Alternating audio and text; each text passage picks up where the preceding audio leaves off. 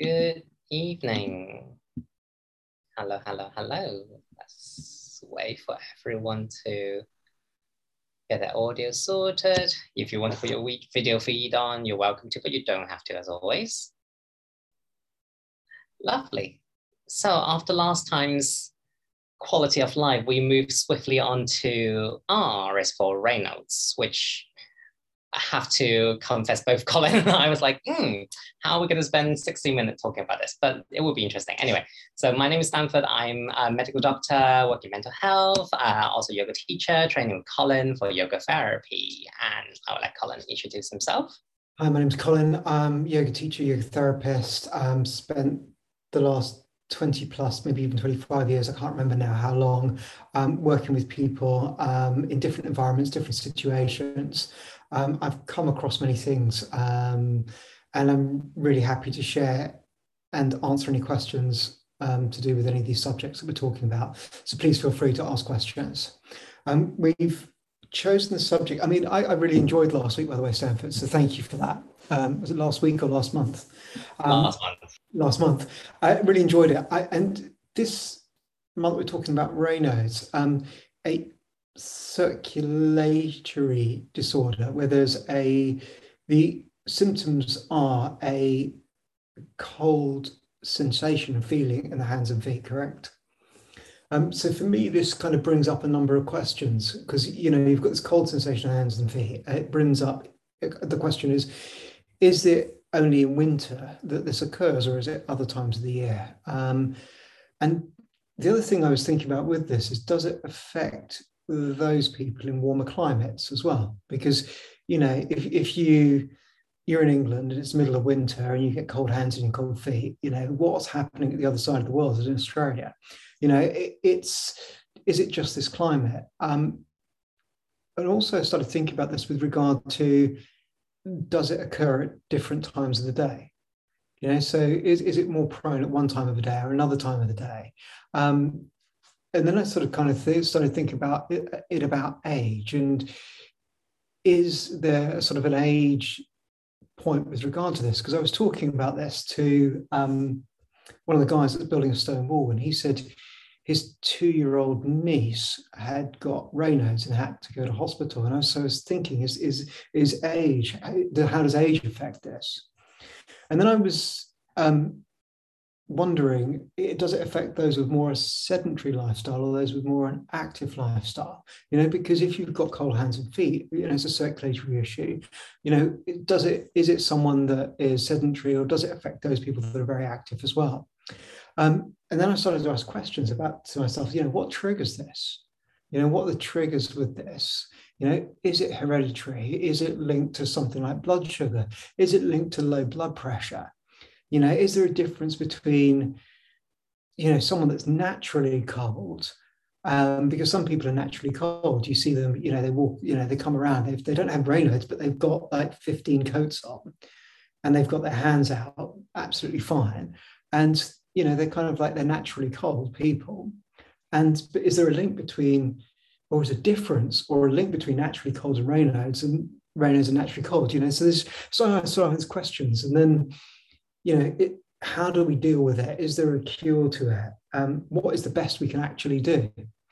And then I was thinking of you, Stanford. I was thinking, how do we get a diagnosis of this? What's the current approach to this thinking, to the condition? And then I was thinking about the relationship between this condition and other conditions as well. I was kind of thinking, well, is there a relationship between this condition and loads of other conditions? Because everything is connected. So if someone's getting cold hands and feet, is there a link with other things that we know about? And also when it does occur, so when there is an attack or symptoms that actually occur with Raynaud's, is there a knock-on effect into breath? Is there a knock-on effect in the mind, into feelings? Is there what's going on with this? And then sort of the final question is it only a physical cause that creates a trigger, or is it that there can be a psychological cause? So this is sort of my thinking around this. I mean, feel free to add anything. But what do you think, Stanford? I think you gave us a very, very good start. And I'm really, really praying that a lot of those questions are rhetorical, meaning that you are going to answer it yourself, because I don't think I can. But what I found was most interesting is, I think when we start talking about Raynaud's, a lot of people immediately say Raynaud's syndrome, where it means like a collection of or combination of different symptoms that can be added together, and that create a syndrome, and that a lot of the time have a pathology associated with it. But actually, the true term when I learned in medical school is called Raynaud's phenomenon. So it's actually something that just happened. It's especially if it's primary, which means there's no known cause or no specific medical condition that's associated with it. It's a phenomenon. It happens, and it's kind of a natural thing that it just happens. And it's not necessarily always pathological. It is uncomfortable. I have had it in the past. I know a lot of people will have it, and there's definitely complaints about the discomfort and the sensation you get, which a lot of the time can be pain, can be numbness, especially you go through the kind of the white and the blue phase. We'll go through the color in a bit. Itchiness, pins and needles, especially when the sensations start to return, and also difficulty in like your movement or coordination, mostly because it happens, as Colin said, it happens in the extremities. So I would say the first thing to say is it's interesting because it's not always pathological. However, the sensation and feelings are always uncomfortable. It was first described, I think, in somewhere like 1862 by a French doctor, apparently, hence the name Raynaud. And it's vasospasm, which means like vasal, the blood vessels spasming, so kind of very, very quickly and successively contracting. So it's a constriction in the blood vessels that causes the issue. So we know usually caused by cold temperature, but it can also be because less emotional stress, and then some other causes as well we can go into. The typical thing about Raynaud's phenomenon is that it has this very specific color change. It's kind of like a flag. So it goes white first, so kind of blanch out the area. It turns really, really white, meaning there's like a lack of circulation to that area. And then turn blue, so it gone a little bit cyanotic. Cynos, I think it's like Latin for blue, or so it got the tissue slowly getting less and less oxygen supply, so take away that blue, lovely red color, and it turns it into blue. And the most interesting color to come back is it comes back with bright red, because once everything reperfused with oxygenated blood, it kind of suddenly going to overdrive, so suddenly turn into bright red. And all the discomfort can happen in any of the three phases. So you can have a lot of numbness and pain to begin with, but also a lot of the time when the feeling and sensation return, actually the itchiness and the pins and needles can be worse as well. I mean, I personally been with someone, I think would climb Kilimanjaro back in the days, and it, like, you know, when you get up to 3,000 plus feet above sea level, it gets really, really cold. Especially we went literally first thing in the morning to catch the sunrise, and there's a lot of complaint about just the general sensation, the discomfort. But that's actually when we come back to base camp, when we're having a warm drink, that's when the discomfort comes for those people that I've been with. So I always think that's quite interesting. Colin, I kind of forgot what other question have you raised now. No, what you've done is you've begun to answer a number of things. So the first is I like the difference between the phenomenon and syndrome. And I like the way that you've kind of separated that, because in a way, you're beginning to answer the question, because you've turned around and you've said there's two things. One is the external influence of what's happening, which is to do with there's a change in the environment outside. So there's an external change, and it's the body's response to the external change outside. And then the other thing is that there is an internal interaction that's going on that isn't happening in the way that it should. So then we get this kind of phenomenon occurring. So we've got two things that we're looking at. One is something that's external and our relationship with the external environment. And the other is this internal response that's actually occurring. So this is basically what we're dealing with. And to summarize within this is that, in a way, we're using yoga to deal with circulation, to deal with heat, and to deal with metabolism. And what this means from a yoga perspective is that we need to be specifically looking at 3 different elements, which I'm going to build out a little bit more. Because to answer the questions that we started this with, and to begin to understand a lot of the points that Stanford's just made, is that these 3 areas that we need to look at are, first is Vyana Vayu. And Vyana Vayu, as most of you know, is to do and manages the circulation within the body. So this is the first thing we need to look at, and we'll expand on this in a minute. The second is with regard to Agni, and Agni is fire or heat that resides within the body. There are 4 different types of Agni, which are given, but one of these is specifically resides within the body. So this is fire or heat that resides within the body. And then we need to be looking at something called Pachaka, which is the pitta, or the metabolistic process which occurs in the lower stomach and duodenum. And so all these 3 things, according to yoga, are creating or causing the phenomenon to occur. And using yoga's tools, we can do a number of things. We can increase pressure within the body. We can decrease pressure within the body. We can also increase heat, and we can decrease heat within the body. We can work to increase or decrease space. So our choice of tools needs to be specific for the condition that is being presented. And it also needs to target these 3 things. So it needs to target Vyana Vayu, it needs to target Agni, and it needs to target Pachaka. So with regard to the relationships, my first question is it only in winter? And what about other times of the year? This was, for me, the first question. And actually, I've seen it occur at any time of year. Would you agree with that, Stanford? Yeah, it can happen any time in the year. Yeah, and it can also happen in any climate as well. So it's a phenomenon that can occur in different climates. So it's not just kind of confined to one sort of zone.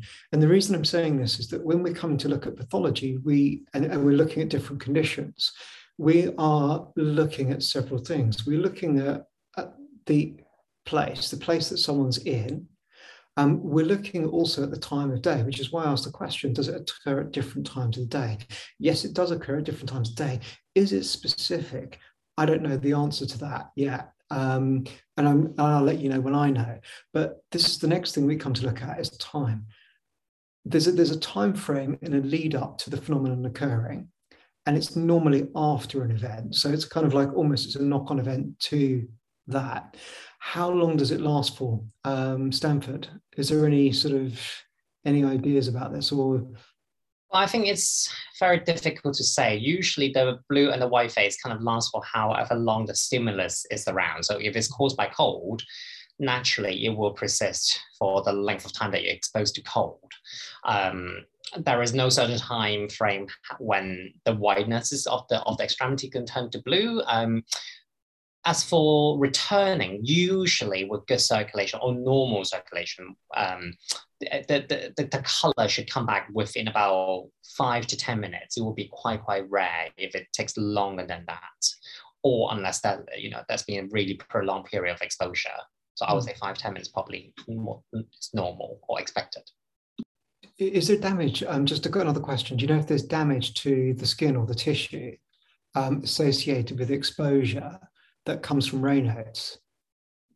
So it can be. So again, I think I have to make it a little bit more specific. So let's say the cause is cold, then it can cause damage because obviously once it's been exposed for too long, where the blood circulation is cut off, and basically the continuous warming system that our circulation is, as well as many other amazing things that it does, it slowly take the tissues, and not just the skin, but can also be the connective tissues, the muscles, any underlying structures, slowly taking those blood supply away, meaning that they are more vulnerable to coldness or any other damage. And obviously that at that point, if any damage being done, it can be permanent. Now, skin has a much better property in healing compared to a lot of other parts of us. So that is quite fortunate. But if there's any impaired healing, say the person has diabetes, it can turn to cold sore, it can turn into a sore that never really go well, never heal properly as well. It is possible. But again, as always, a little bit more rare.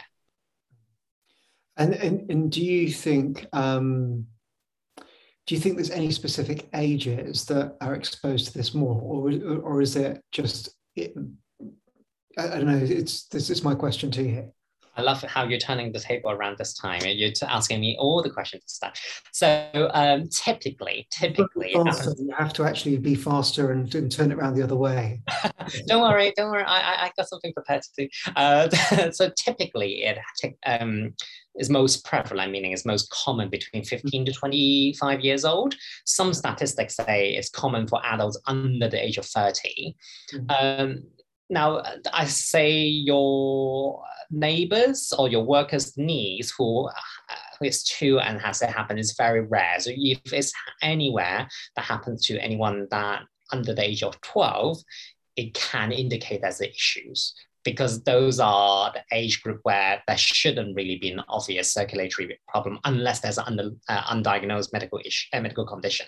So that's usually the assumption. So anyone under the age of, I say 12 to 13, if they have very prominent Raynaud syndrome, Raynaud's phenomenon, and they need to seek medical attention. If you are 25, 30 years old and above and start developing it, it may also be, the first time you develop it, it may also be worth seeking medical attention as well. Because again, it is actually most associated with autoimmune disease. So things like, I think most people have heard of lupus, which is basically your immune system going to overdrive and attack itself, a lot of the time going to the nerve systems, but also can to any other system as well, causing a lot of haywire issues. There's scleroderma, or another form called CREST, so it can be systematic, so like whole body, including most of the connective tissue hardening. Scleroderma, that's what that means, like the connective tissue hardening, or it's a more localized one as well. And that is also known to connect with Raynaud's phenomenon. Rheumatoid arthritis or other kind of autoimmune arthritis can be associated with it as well. Sjogren's syndrome, dermatomyositis, and polymyositis. So these are slightly more rare things that you may have heard about. However, they have the onset typically a little bit later in life, so 30 years onward, which is why if fresh out of the start, you haven't moved country, you suddenly develop Raynaud's phenomenon, it's probably worth seeking medical attention. Again, I bring climate back in or geographic location back in, again, because personal experience when I first came here, which is 15, almost 20 years ago now, actually. With the winter, English winter, I did start developing Raynaud's phenomenon, but that's more a climate change and geographic change, which is slightly more reasonable. So, Colin, shall I ask you one then? You've been waiting, I can see. So my question... I've got plenty more to ask you, so I can I've got a cup of tea here. I can keep going all day. It's good. So I'm going to cut to the chase. So when I do my research, and with your explanation, I'm really intrigued in the yoga or Ayurvedic point of view. Is Raynaud's associated with stress? And if so, how or which of the 3 things I'm not going to try to pronounce them because I'm going to do them badly. The Vayu, the Pitta, and also the Agni are related. And I explain my thinking process because in what you think about your answer. So because... That's fine. Okay, as I said already, Raynaud's phenomenon is associated with facial constriction, meaning the blood vessels are constricting. And that is actually a very normal response during a stress process. I think we talked about sympathetic nervous system many times, and I'm sure everyone has heard about it. But there's a reason why we want the vessels to constrict and almost like a bit spastic, because we want the blood to pump around, not to everywhere around the body, especially around the muscles, so that we can have like more kind of energized muscles, so we can run away or hunt or fight, whatever it has to do. Now, what we haven't actually said so far is what does extremity mean? Because we kind of just said fingers, which is usually the most common thing, because our toes typically are covered by our socks and shoes, but actually also include our nose and our ears as well. And that's what happens in facial constriction. In general, the big blood vessels like your aorta, your carotid artery, and things like that, they get really good blood supply because they're big, they have the capacity to contract and to pump bloods around. But the small capillaries, so these are kind of like the fine hairline blood vessels that is in the extremity, they constrict and they don't really have the capacity to keep up pumping bloods into them. They kind of just cut the blood supply off a little bit, which in some way in a stress response is good as well, because you don't want so much blood on the extremity. You want to focus everything internally. So that's why I thought, actually, it is quite kind of related to a stress response if I think about it deeply. But I haven't learned too much about it. So I'm going to stay quiet now. I'm going to let you speak. Okay, so just to clarify the question is with regard to stress and Raynaud's. So I probably need to go on a bit of a journey. So if this is okay with you, I'll sort of build it into various different steps, because I think if we understand, first of all, Raynaud's from an Ayurvedic point of view, I'll just explain just a little bit more about that. So build out more on Vyana, Vayu, Agni, and Pachakapita, but give the reasons about what's happening with these three things, how then they create the phenomena that is Raynaud's. But also, once we understand this, we can then actually see that actually, when stress comes into the system, it actually affects the system quite a lot. So let me start. I'm just making a note here so I don't forget something. Let me start with, as a yoga therapist, you're coming to look at the physical structure of the body, which is just 1/6 of what you're coming to look at. So you're looking at the physical structure. You're also looking at how the structure is actually functioning. So when I'm looking at the physical structure, I'm looking at the constitution. So from an Ayurvedic perspective, we're looking at tridosha. So we're trying to understand is what's the makeup of the person. And Raynaud's being cold, there are two dosha that are subject to being aggravated by cold. One is kapha and the other is vata. So for me, I'm coming to look at a number of things within this. I'm looking at the constitution of the person, what their constitution is, whether that constitution is their genuine constitution or whether there's an imbalance and this is the constitution that is expressing itself at that moment in time. I'm also coming to look at another thing called pancha kosha.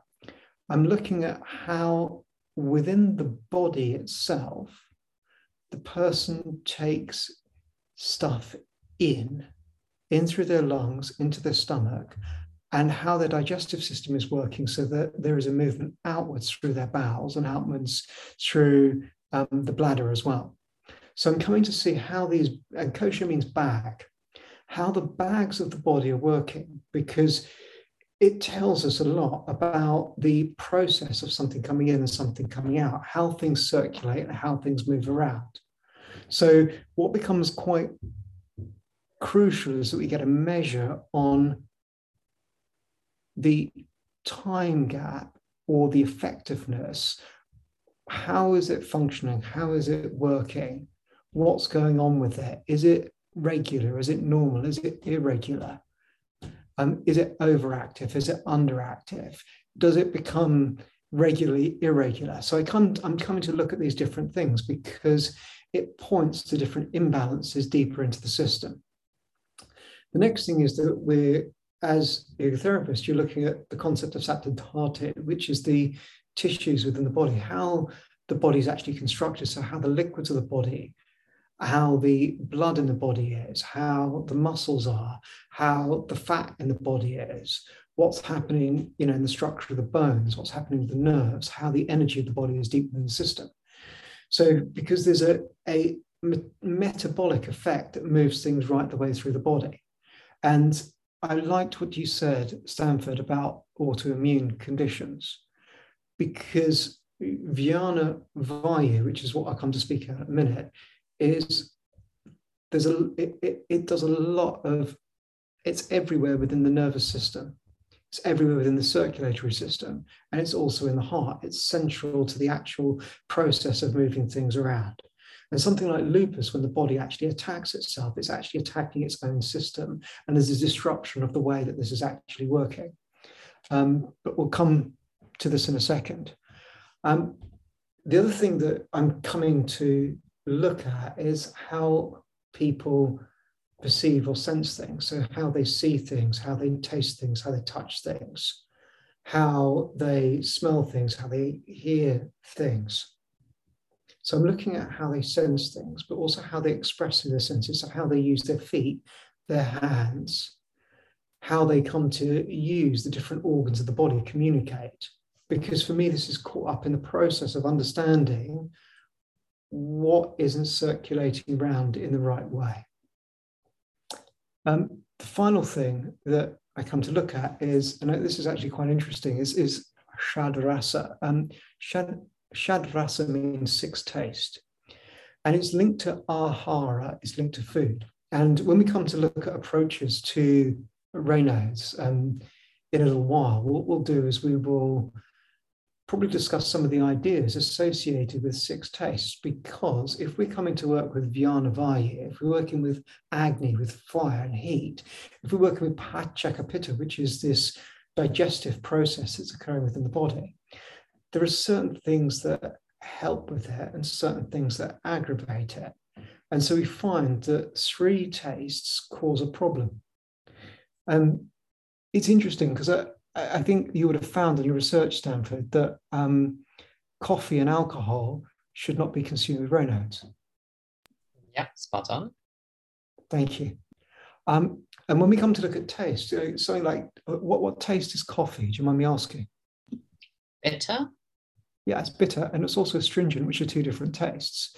And bitter and astringent both cause aggravation to the metabolism in the system and the agni within the system. So when we start to kind of look and understand how the system is working and functioning according to Ayurveda and yoga, and we see how it's affected by the foods and liquids we take into it, it's different from the way we view it in the West. Because, in the West, we kind of go, okay, I have a coffee, it's great, it's brilliant. I can kind of do lots of different things. I can move around, it makes me feel okay. But actually, it aggravates the metabolic process within the system. And this is the reason why. But we'll come to look at this further in a minute. So the first thing is that I'm looking at Vyana Vayu. Vyana Vayu is, as I said, it's located in the heart. It's everywhere within the nervous system. It's everywhere within the circulatory system.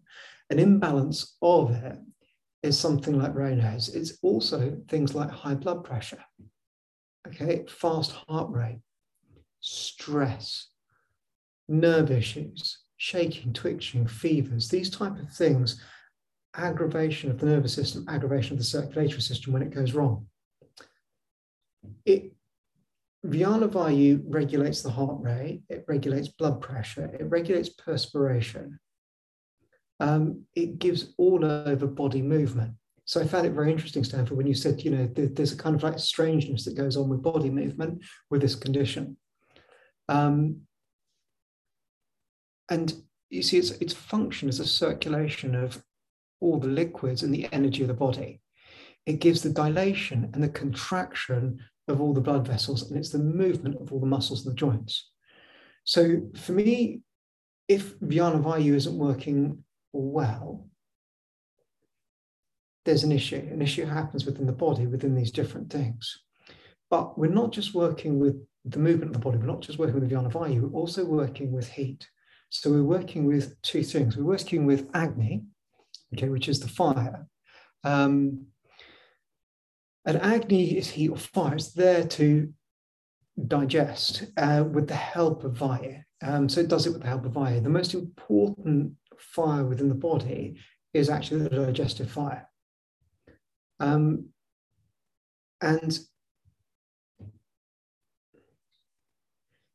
the heat that accompanies this process is Agni.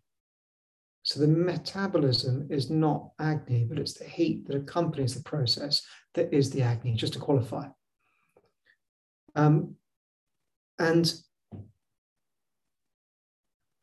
the digestive fire, according to Ayurveda, it's the root of all the agni within the body. So what this is saying is that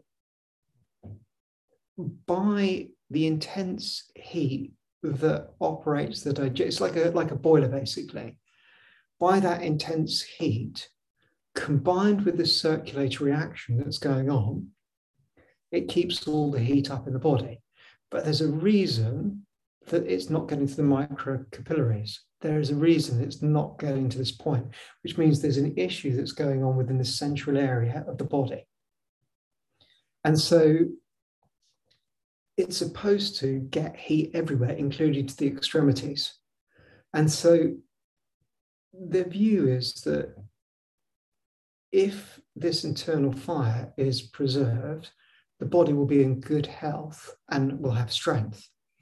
Energy will be increased, and there is also sort of a good luster and feeling within the body. If this agni is deranged, we actually get disease, and all diseases come from deranged agni, the deranged function of what's going on in the center of the body. And so, according to Ayurveda and yoga, it means that agni is the root of health as well as disease. And there was just put a note on this when you first asked this question a minute ago, because there's a kind of an interesting saying.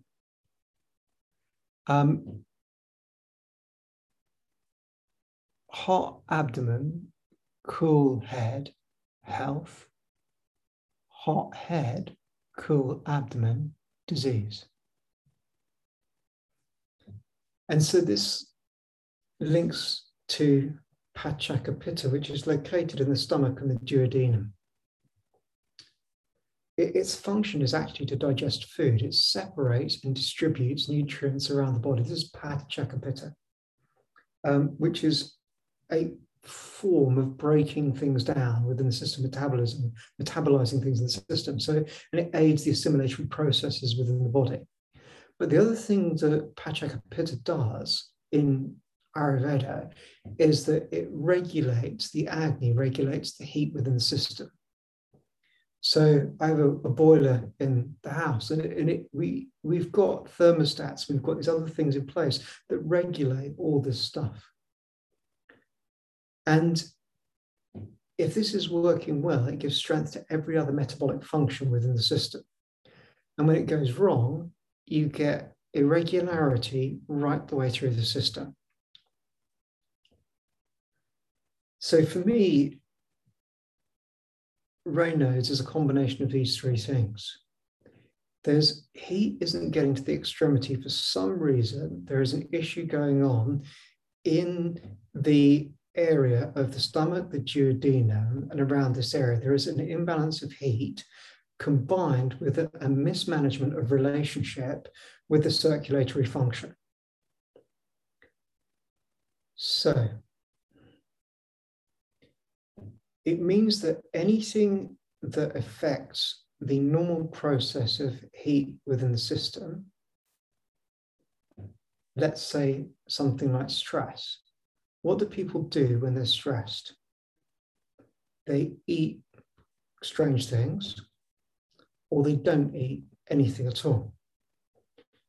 They tend to maybe drink, or they tend to do something to relieve the stress, like do very strong activities. There's an internal pressure that builds up within the body. So we know with stress, there's lots of different coping mechanisms people have. But the internal dialogue that accompanies stress is very profound. And what we know is that and according to yoga and Ayurveda, its point of view is that the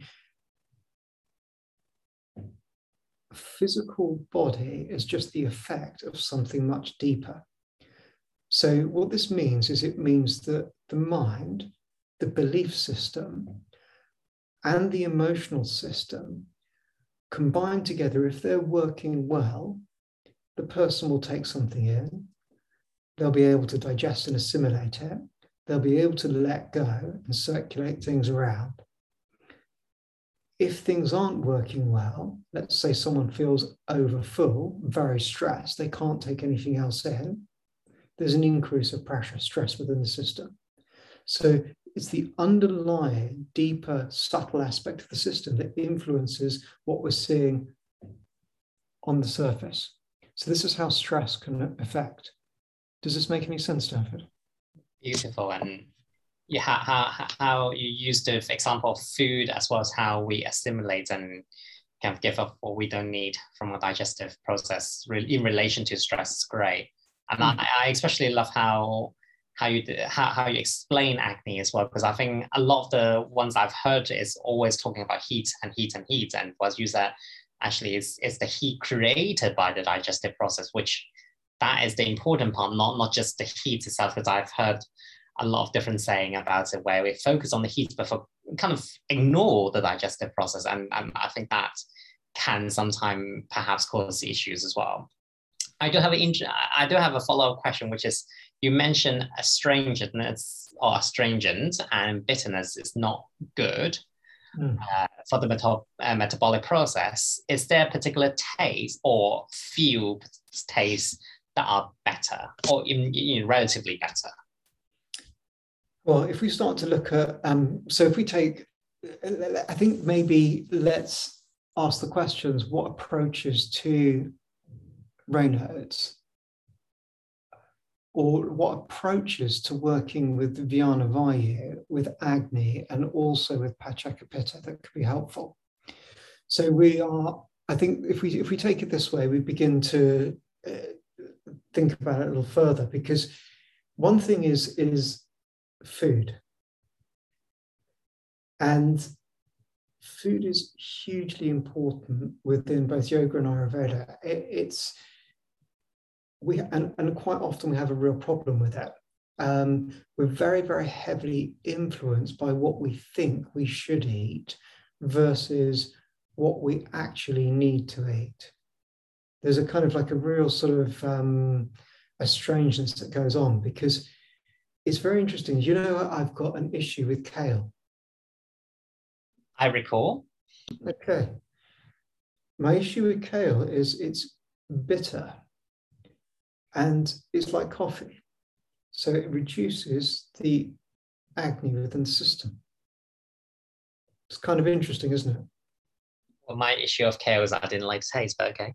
Yeah, but this is what I find quite interesting, is that if we start to look at how things taste, if we start to look at things like sweet taste, so madhura means sweet.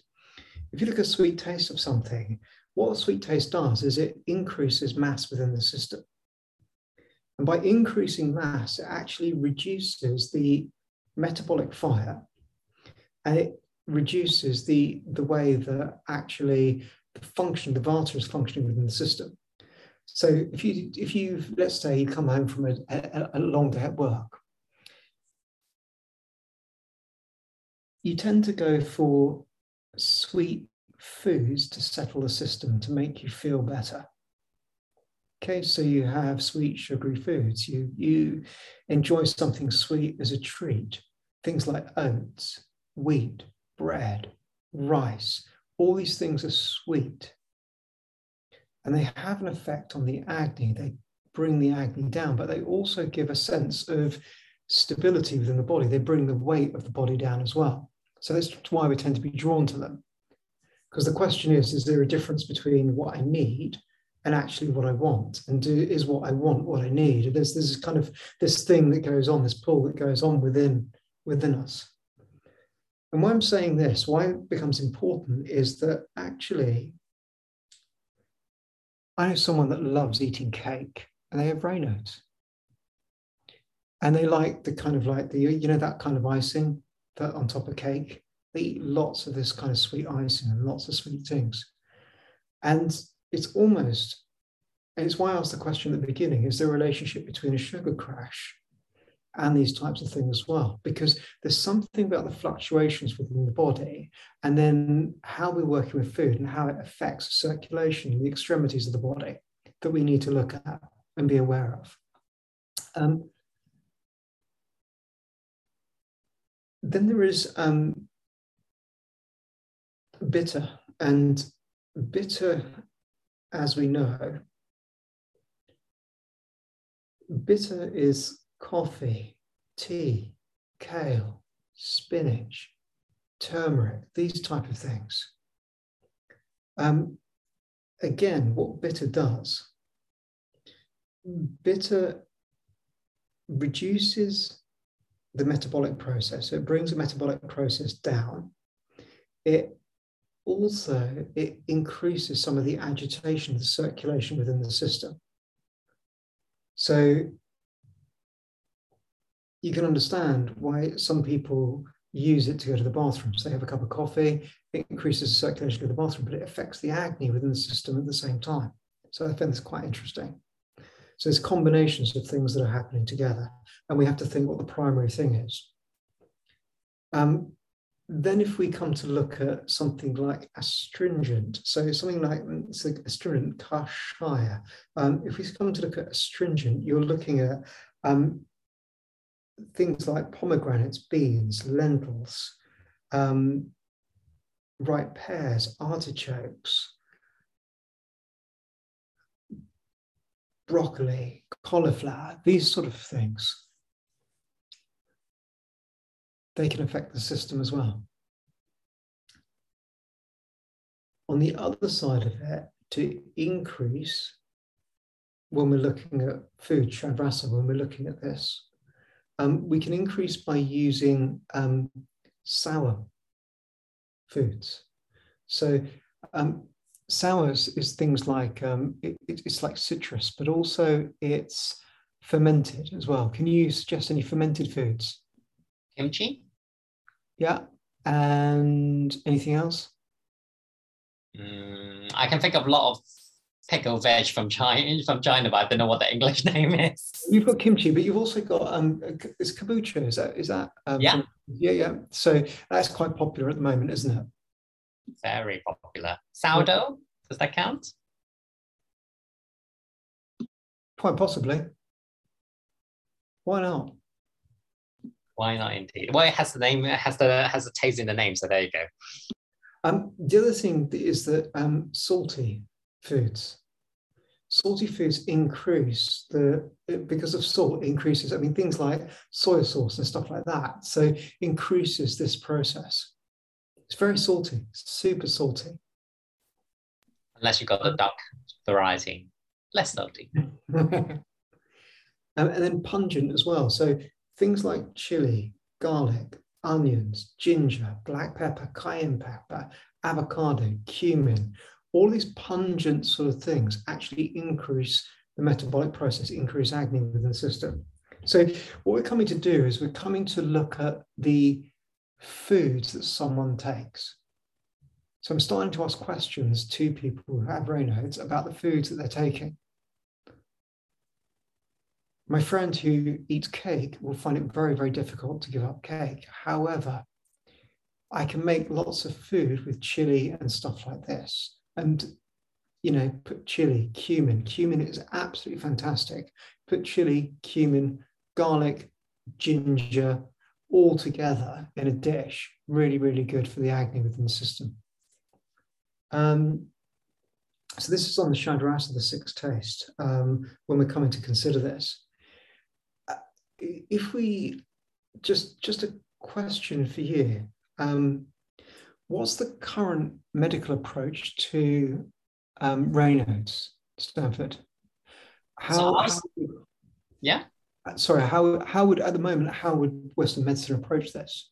So I'll start by talking about food as well, because I love talking about food so much. Yeah. The reason why I ask is because we often recommend healthy diet for Raynaud syndrome. Healthy diet in the Western medicine sense, especially in a circulatory condition like Raynaud's, means that you have to have moderate amounts of fat, moderate amounts of sugar, because it's about your cardiovascular health. It's about trying to prevent these plaques, these kind of autoimmune plaque that form inside blood vessels that ultimately cause heart attack and strokes. And these are the plaques that forms when you have a high fat content in the body, or when you have things like diabetes, because and also in combination with hypertension as well, high blood pressure, because there's constant stretching. So the body's trying to kind of repair itself in a way. And when it repairs itself, we're trying to find something that's stronger. So you find things that is harder plaques in order to repair the area. So that's why when if the blood pressure is not well controlled, eventually it will come to a stage where the blood pressure is going against something really hard, solid, and not flexible, unlike your normal healthy blood vessels, and it bursts, and that's where you get your myocardial infarction and stroke from. That's kind of very, very simplifying, badly explained cardiovascular event, but that's kind of what happens. So in a Western sense of dietary advice, it will be to moderate amounts of sugar because you want to prevent diabetes. You want to moderate amount of fat because you want to prevent high cholesterol, especially the bad kind. You want to moderate amounts of salt that you take in because you don't want to put up the blood pressure too much. Now, the medical advice at the moment for diagnosis is mainly clinical. It means history and examination. Just to take the history, how it presents, we already given the typical kind. I also examine the hands or any other areas that is affected. There's no other signs of any other systematic disease like scleroderma that I mentioned, which can have some hardening of the skin or nodule sometimes. But also that means taking good medication history as well, because there are medications that can cause Raynaud's phenomenon, which we haven't quite touched on yet. So any medication that causes vasoconstriction, obviously going to cause increase the likelihood of vasospasm in cold weather or emotional stress. So these are things like beta blocker, amphetamine. So these are the vasoconstrictor that we gave out or people party with. So we want to take a really good history about those. The other interesting thing, what I found was apparently, so like Colin said, lifestyle, what kind of work they do, what kind of occupation or interest they do. Because if they work with a lot of vibrations and kind of physical stress with their hands, like tools, drills, construction workers, they use all hosts of things that I can't name. The vibration itself can actually cause a mechanical facial spasm that induce Raynaud's, which is, as we said already, can happen at any climate and can happen at any time. It's just associated with different things. Another one apparently is quite common, piano players, they can have Raynaud's phenomenon as well. Personally, I haven't seen any, but apparently can.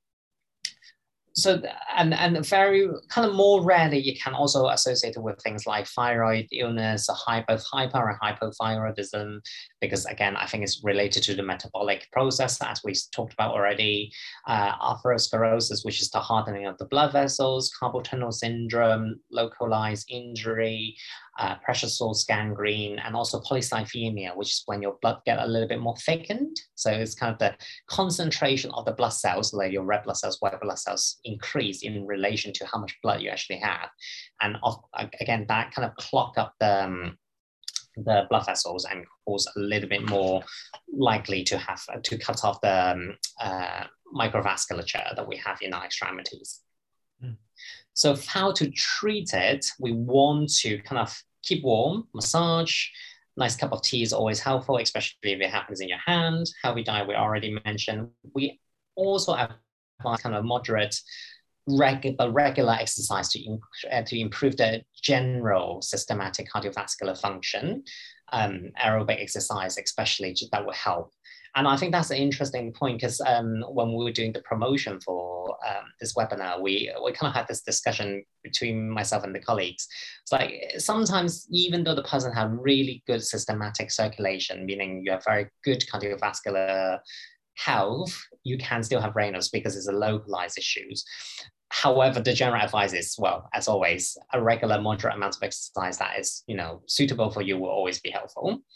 And very, very rarely we go for medications. So any vasodilators, so things like sildenafil, which a mouthful and difficult to pronounce, but the trade name I think everyone knows, which is Viagra, because that is vasodilator, alpha blocker, nifedipine, which is calcium channel blocker. So there are medications that can help with. Sometimes we can use intervention steps as well as like Botox injection, because it kind of Botox is basically a snake toxin that they extracted that helps to smooth out your skin, because it kind of blocks out the local nerve supply.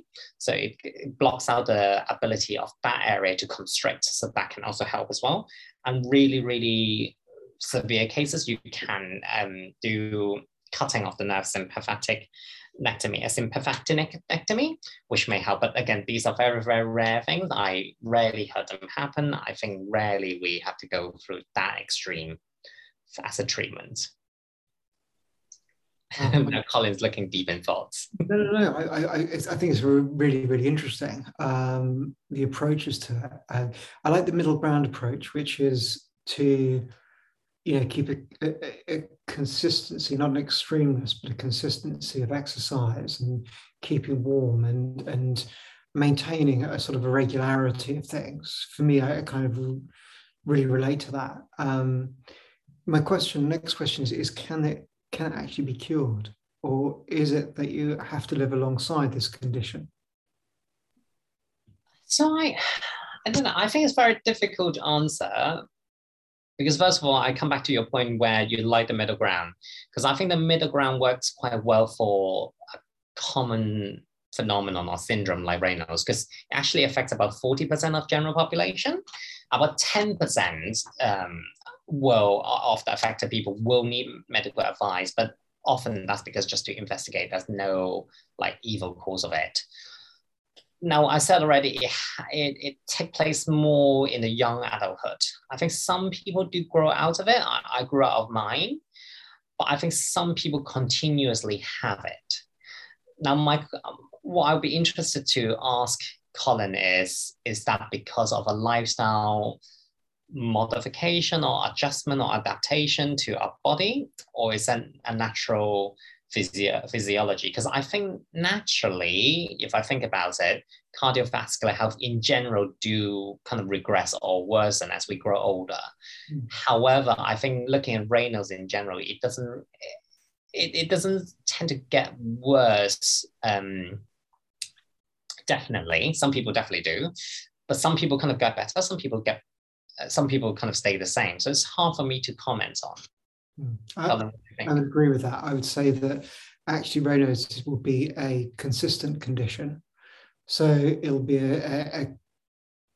and it's why I asked the question at the beginning with regard to accompanying conditions and approaches to accompanying conditions, because I think that almost in a way Raynaud's accompanies many other things. And I think that's what we need to be very much aware of, because it's and jumping back to what we said about acne and this digestive process, according to Ayurveda and yoga, are central and key to the health of the system. In fact, most of yoga's practices are targeted to these things. So if we come to look at yoga practices that focus on this, any type of Brahmana practice, and Brahmana is the concept of expansive concept, any type of Brahmana practice will increase Ushna, the heat within the system. And it's that what we're looking to do, is actually look to contain the heat within the system. Firstly, if you think about to work with Raynaud's, the first thing that we would do is we'd open and close the center of the body. So we would actually, this central line of the body, this middle area here, we would actually open and close it. So we'd use things like Urdhva Mukha Svanasana to Adho Mukha Svanasana. So upward facing dog to downward facing dog. Constantly, a consistent movement of opening and closing in this way. We would also look to use breathing techniques like Kapalabhati. So the beginning of a practice using Kapalabhati, and always doing it within the number of rounds that you've been trained to do it in, and with the accompanying pranayama techniques afterwards to make sure the effect actually runs through the system, becomes important. So something like Kapalabhati specifically targets and increases the Ushna, the heat within the system, and it helps with this. You add the other pranayama techniques afterwards, as you've been trained and taught, it will then move through the system. Based on this, there's different sequences that put together will also increase the heat within the system. It's not just about how you move, it's about how you come to do things and the way that the actual sequence is put together. Something like Bhastrika at the end of a practice as a pranayama technique, combined again with the accompanying correct pranayama technique that you've been trained to use, at the end will help to maintain a very good level of heat within the system. Proper use of bandha. And I mean this, proper use of bandha. One of the processes within Hatha Yoga is to begin to contain the energy and heat within the system in the right way. So it's actually to bring the energy and the heat back to the center of the body so that it's not displaced, so that from the center it can then expand outwards in the way that it needs to. So a lot of the processes of bandha, so Jalandhara bandha, Mula bandha, and Uddiyana bandha, and the order they're actually put in and work with, actually come to consolidate and bring the energy within. And so these would be the sort of practices that you would be coming to work with regard to Raynaud's. And also including the ideas that Stanford put forward about keeping a consistent heat, warm clothes, exercising regularly, give you a regular temperature to the hands and feet, and working with diet as well. Yeah, I like that. I like what you said about how it accompany a lot of other medical condition, how the tips that you gave, because it just suddenly gave me a thought that maybe as yoga therapist or clinician, if a client or patient present to us with Raynaud's, it may be, I can now almost see it as a little bit like a warning sign where that there is something deeper going on, or there's something within the system that's not working right. Maybe it's the kind of food, maybe it's the kind of drugs that they take, rather it's prescribed or recreational, maybe it's the alcohol or the caffeine, maybe it's the stress, whatever it may be. And again, medically, if they happens before 12 years old, after 30 years old for the first episode, or they happen unilaterally, meaning only on one side, or any other systematic symptoms that is not quite right, then it may be bigger warning signs for bigger things like autoimmune disease, maybe heart, cardiovascular disease. But in general, even the milder form, like the 40% population form, is still worth like kind of considering with your clients and patients, an overall health kind of investigation, just to see maybe there's something's not quite working. Maybe like Colin said, they're eating too much kale. I don't know. I'm putting words in his mouth now. Anything can happen. So in summary, from my perspective, as a yoga therapist, when someone is presenting in this way, I'm coming to look at the structure of their body. I'm asking numbers of different questions around how Vyana is working, how Agni is working, how Pachakapitta is working, so how the digestive system is working, how the circulatory system is working. I'm also asking numbers of different questions about their relationship with the outside world and their relationship with their internal world as well, to understand just a little bit more about what's going on. And the approach that I'm taking, again, based on the person, is I'm finding the right level of approach to open and close their body, to take into account any other conditions that are being presented at the same time. I'm looking to find a way of increasing the heat within the system, not dangerously so it runs through the system, but to bring it back to where it should be in the center of the system. So I'm finding the right level, and I'm finding the appropriate way for them to interact with themselves so that they can live alongside their condition, which is Raynaud's. But I also need to take into account the possibilities of what is coming in the future with regard to any other conditions. Stanford. I think that summary, I can't do anything else. I think I've given mine already. So I'm just going to take the opportunity to thank everyone for joining us again tonight. Been amazing. It's so lovely to see all your lovely faces again and all your screen photos. What's the next one, Colin? What will we talk about next time for S? S is for shame. I think it's a particularly interesting subject matter. What I want to do is I want to talk with you about shame, to look at deconstructing shame from both a Western perspective and an Eastern perspective, but also to look at how it manifests, to look at what we do with regards and what the feelings of shame are, and how that creates different behaviors with regards to, us as human beings. And one of the questions I've got is, what can we do about it? So yeah, I'm really looking forward to next time. And I think it's a shame this has come to an end right now. I know, me too. I think we got quite excited talking about it last time. But yes, we must let you go tonight, and we'll see you next time. Thank you so much, everyone. Thank you.